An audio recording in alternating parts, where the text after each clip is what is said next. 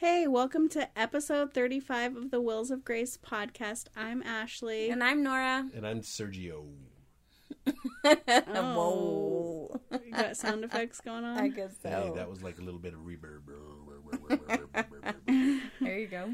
Are you going to do a drum roll? No. Oh, here, I'm going to do it with rolling my tongue, see if anybody can see it. Okay. No, they can't. You're getting out of hand. So we skipped a week on accident. I don't remember why.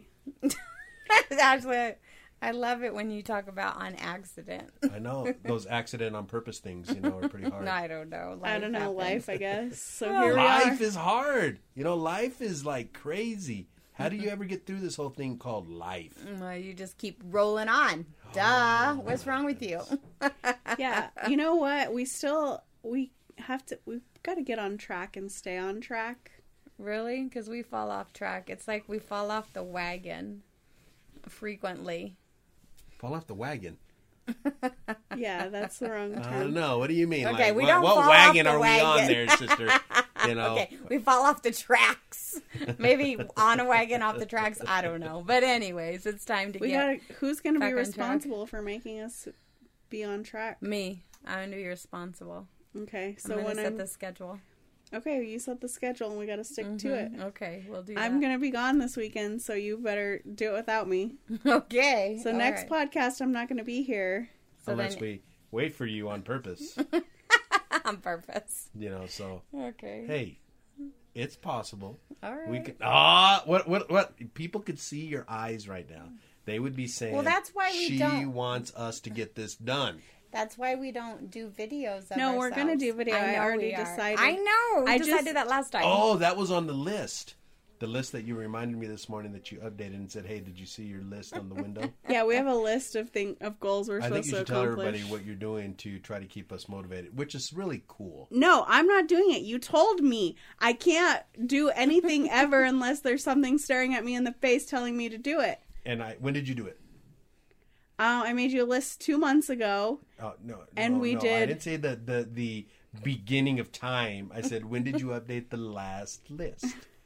Today. And I noticed it today. I know. Have you done anything on the list yet? I just noticed it when I went in there to my office and I was meditating on what do I need to get done. So now it's been imprinted on the computer to say, let's Our get this last stuff list, done. we did get something done off of it, so that was good. Well, hey, there you go. And Give me a high five. High five. So then, But then good I job. had to High five, high five. I had to rewrite some of the stuff from the last list onto this list. And then did you add new stuff?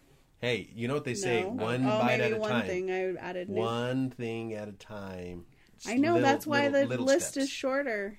Oh, it is. I know. So was there a reason why you used green marker instead of a different color marker? Yeah, so you would notice it was different. Like money green. That's say. why you noticed it, because it was a different color. Or because the grass is turning green. Okay, or the you're tree- getting crazy. Let's get on track. I here. liked it a lot, though. I know, so do the stuff on the list. Well, I saw a couple things. Hey, I got to say that one of the new things I did is I got invited to a talk, and I was very hesitant to do it because I don't do very good telling my story or having a talk when it's in Spanish. Oh, yeah, you did go outside of your And comfort zone. I actually made a decision as soon as I got the call. I thought about it for about an hour, and I had already made my mind up in that hour. I called them the next day and let them know. But that the only way I was going to get better was just to get out there and just do it. Because you were offered a translator. Because I was offered a translator, and I said, translator could be okay. They could be in the background on, standby in case, I bomb it. But it worked out. It worked out very good. Good job. It was a lot harder to translate everything in Spanish because, it's not something that it was really the first time that I'd done a whole 30 to 45 minute spiel all in Spanish. Yeah. And it really wasn't the Sergio version of Spanish, which is Spanglish, with a lot of, half English, broken up, so it worked out pretty good. No. So really the whole idea on that wasn't, not to make too much, to make light of it. It was really something that was cool.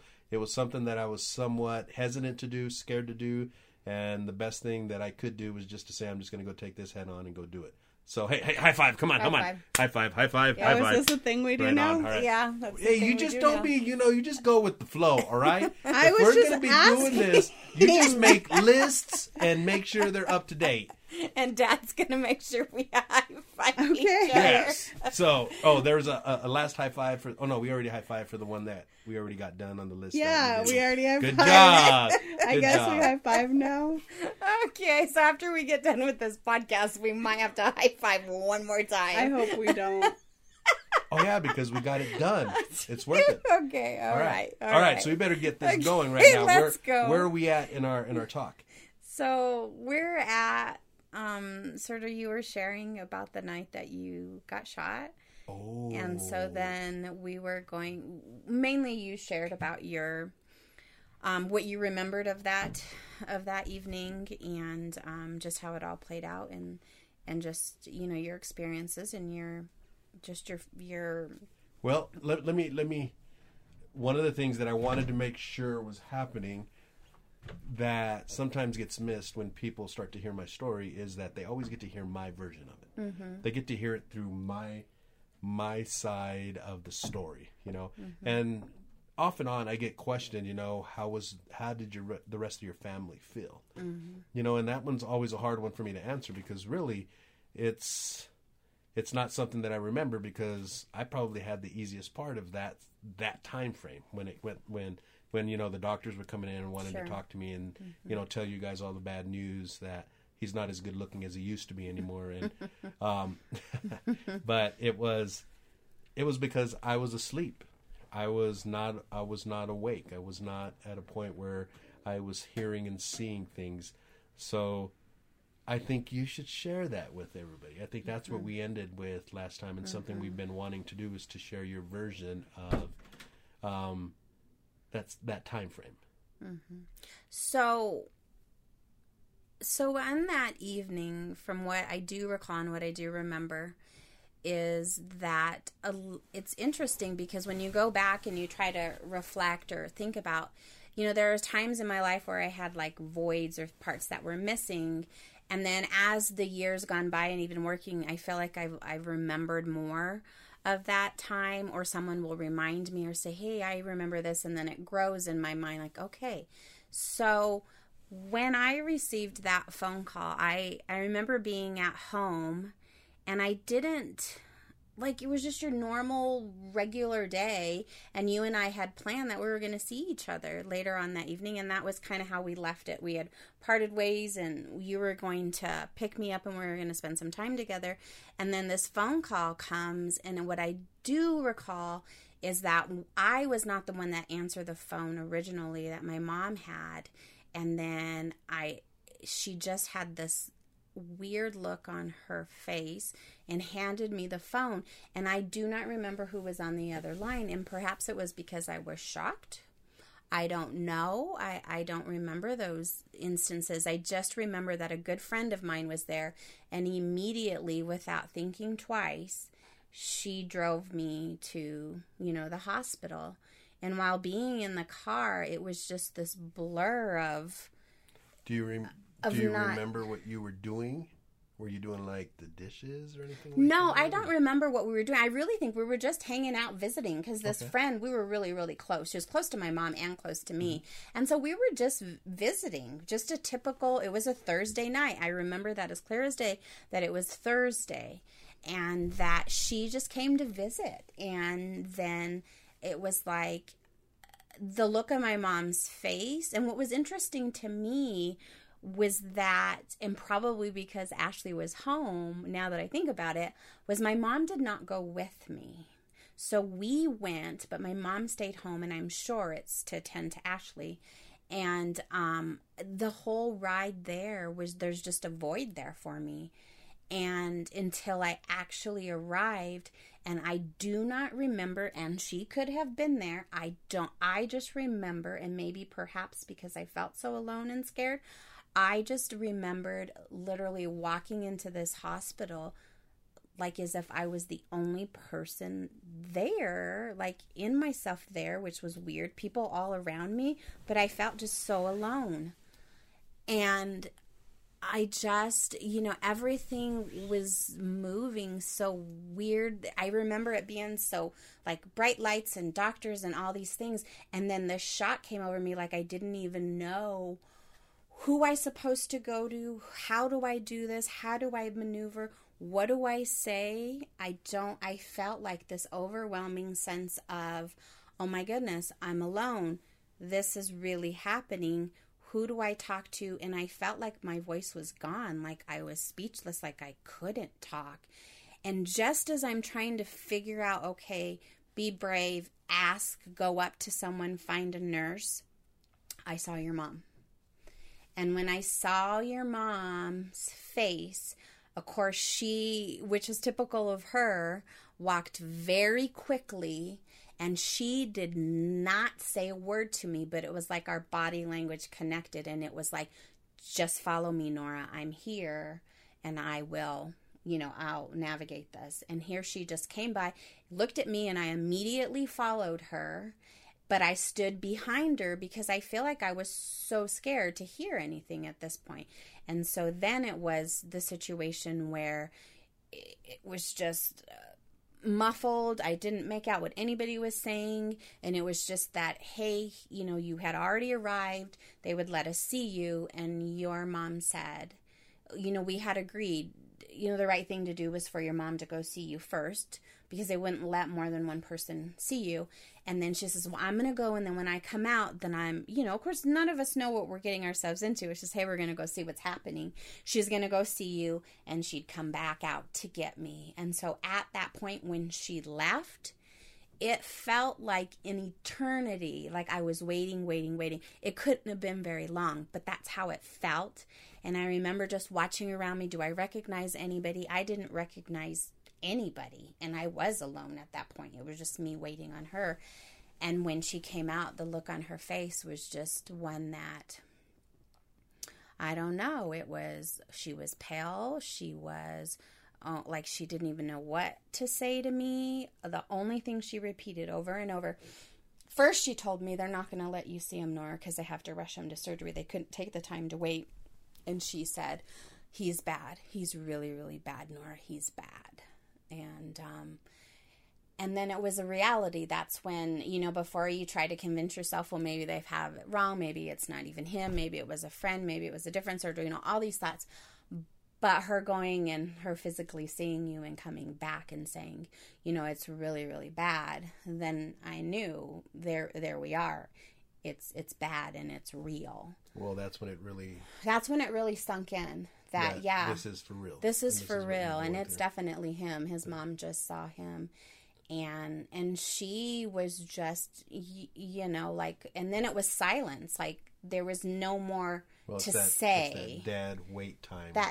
Exactly. The dead wait time. The clock is ticking, and that clock is not ticking fast enough when your loved one's hurt, and we have no answers. Like, we don't know what happened except for that you had gotten shot, but we don't have any details. You don't really remember how long you guys waited until, how long the surgery was or anything? I don't know. I really don't. I don't remember. I remember we got there and they moved us, he's going to be here and then sit here in this waiting room, just your, typical, until we know exactly where you were going to be. And then that's when your family started to come, your dad and your siblings. And I don't remember seeing your brother just quickly yet, but eventually he did. But we never had a conversation. The details of that night were mainly shared with your mom, which was the right way, that she would have those questions. And so I was still in the dark as to what really happened. All I knew was Sergio has been shot. That's all I know. Sergio's been shot. He has to undergo a surgery to make sure that none of your vital organs had been hit, that you were losing an enormous amount of blood. I do remember that they said for people to start being tested to see if, the right blood type, because you would need a lot of blood. Transfusions were definitely something they said right off the bat. I do remember that. And then I remember I decided to go into the chapel. And when I did, the only person in the chapel was your dad. And when I got there, your dad's hands were, he was leaned forward and his hands were resting. I'm sorry, his face was resting in his hands, and he was leaning forward. I'm assuming in prayer, crying, I don't know. I just sat in there quietly with him, just he and I, for quite some time.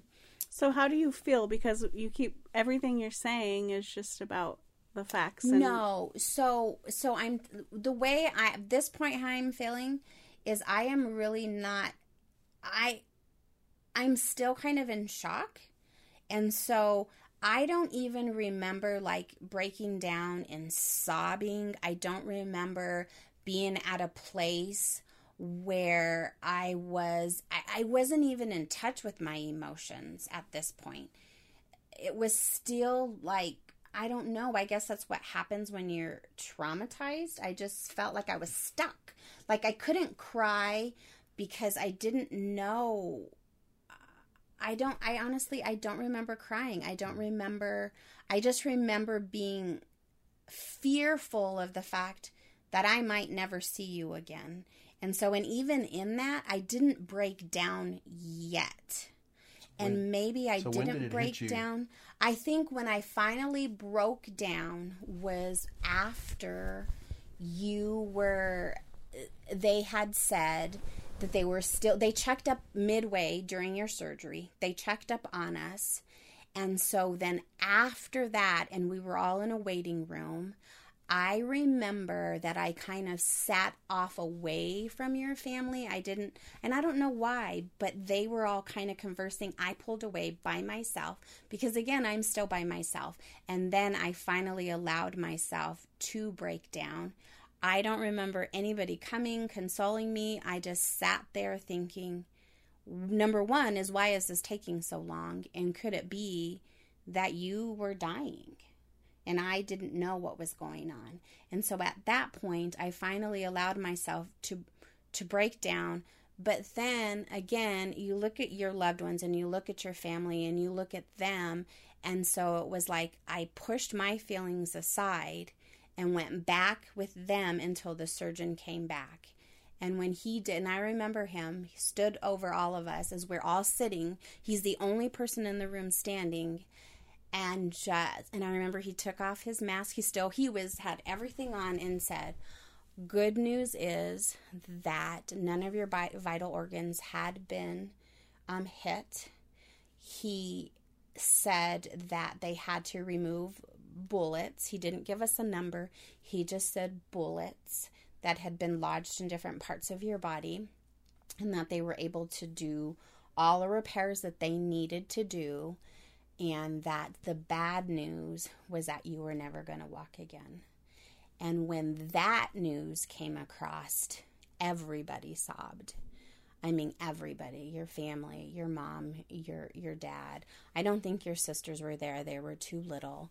And then I did. And then he left so quickly and said that you were going to be moved to intensive care, gave us, what room number, what floor, that kind of thing. And then after that, it was complete. It was as if you had died. I mean, it was complete silence, like as if that's the news that had been delivered. And granted, we all felt relieved that you were going to live, but then it was almost just like, you're like, and then it was just taken from you. Because then we all felt the despair of what does this mean for you? And we were speechless. I mean, we did not speak until someone said, okay, let's, I don't even know who, okay, let's move to the other floor. And then walking down this hall, getting on this elevator like a bunch of zombies, that we were all just we were tired, we were emotional, we were beat down, that we didn't talk. And getting in the elevator, I remember being there with your parents, just not even stomach turning. I couldn't even look at your mom. I could not. My eyes could not meet hers, because anytime my eyes met hers, it just hurt even so much more. And so I avoided eye contact with her. I just did. And then we get to ICU and we wait again to come and see you. And the first time I got to see you, of course, you don't remember. You were hooked up to machines and hoses and beeping and sound. And it was a pretty small room. And this definitely they were pretty strict on, that it was only one person at a time. So I waited my turn. And when I finally got to go in there, I just looked at you. I didn't even sit down. You were under medications, I'm assuming. And so I just stared at you. And for some reason, I remember wondering if, because you were paralyzed, if, your legs were going to look any different. And I did uncover your legs. And I don't know why, but I did. And they just had those compression things that were kind of going in and out for your circulation and that kind of thing. And I don't know, that was just important to me. Of course, they didn't look any different. You couldn't really see them. They were covered up. But then I was sad that I didn't have an opportunity to really talk to you. But at the same time, I was relieved, because I don't know what, besides I love you, what I would have said to you. And then the other side of it. I don't know if I've ever asked you. I'm sorry, I didn't mean to cut you off. But I don't think I ever asked you in that whole time that you were waiting, were you pissed? Were you mad? I was not at that point, no. The anger or the why were you there kind of thing didn't set in until probably a good maybe days, 3-4 days. But that anger was not, I did not feel angry. I was not angry with you at all. Well, not just like anger, but I was like questioning, what if I would have, as soon as we were off the phone, how we were going to meet up that day, if I would have went and picked him up, or just questioning yourself and some of the things that happened. Not immediately. No? Not okay. That would come later, but not immediately, because right at this moment, the only things that I was thinking about, because I truly felt that you were dying. I felt that was the only thing that at that point that mattered, because what mattered of me being angry if you were going to die and I wasn't going to see you again. Yeah. And so by the time I knew you weren't and I got to go and see you, my time in that room was so short-lived that it was still a situation where I felt like, okay, he's going to live. Like, he's going to be okay. He's going to make it through this. That I didn't have that time to process the what if I had done this or what if he had done that. Not just yet.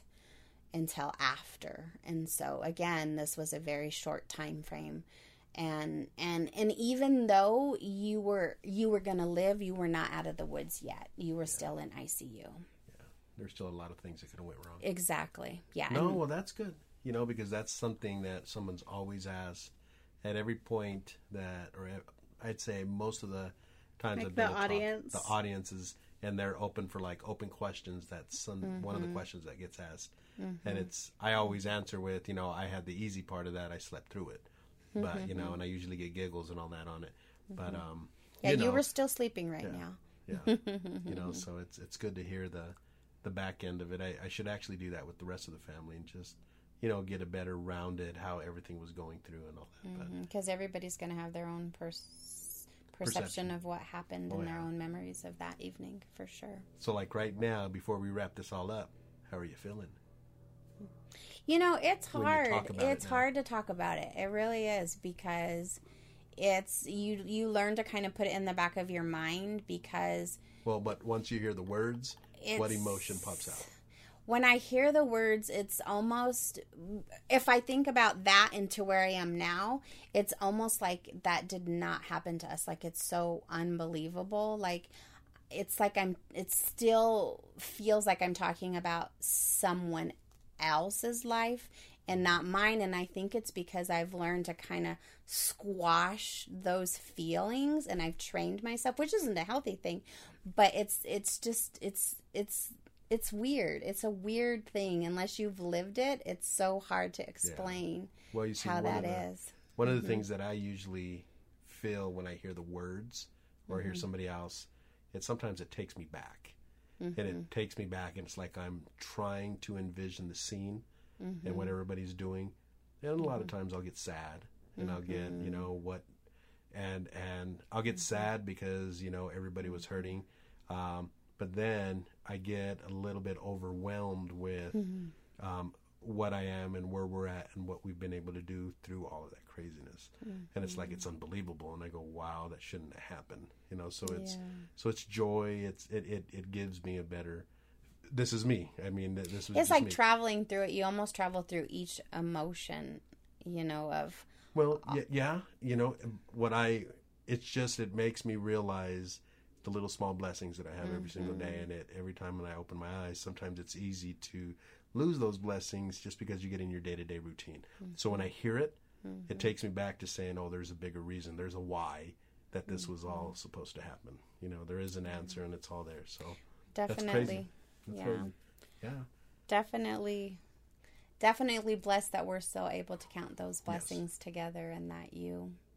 No, that's us, not me. You see, and that's the thing, is that it's easy. I think one of the things that is difficult is that sometimes it's me, because I'm the physical one that went through the physical that survived it. Yeah, but I'm not the I'm not the only one that went through it. I mean, there was a lot of people that were connected that to survived this. it with you. And I think everybody had a different way of handling it, a different way of coping, and really now when they hear the words, what comes out? What do they see? What do they feel? I can say this. One of the things that really sometimes makes me sad, and it really hurts a little bit, is when I think of that person that was sitting on that bed that had put himself in a bad situation to get shot, and my mom having to be the one that saw me on a bed where the doctors are trying to fix me, put in a puddle of my own blood. She saw that. That she really never got to see the transformation. She saw the motion starting to change, but she never saw the transformation. And the transformation was that, if she's listening right now, Mom, nobody's shooting at me no more. Things like that. So, I mean, it's just that, it just makes me open my eyes a little bit more and saying, I wish I would have done it sooner, But I know, she's seeing, and she knows it's just those things.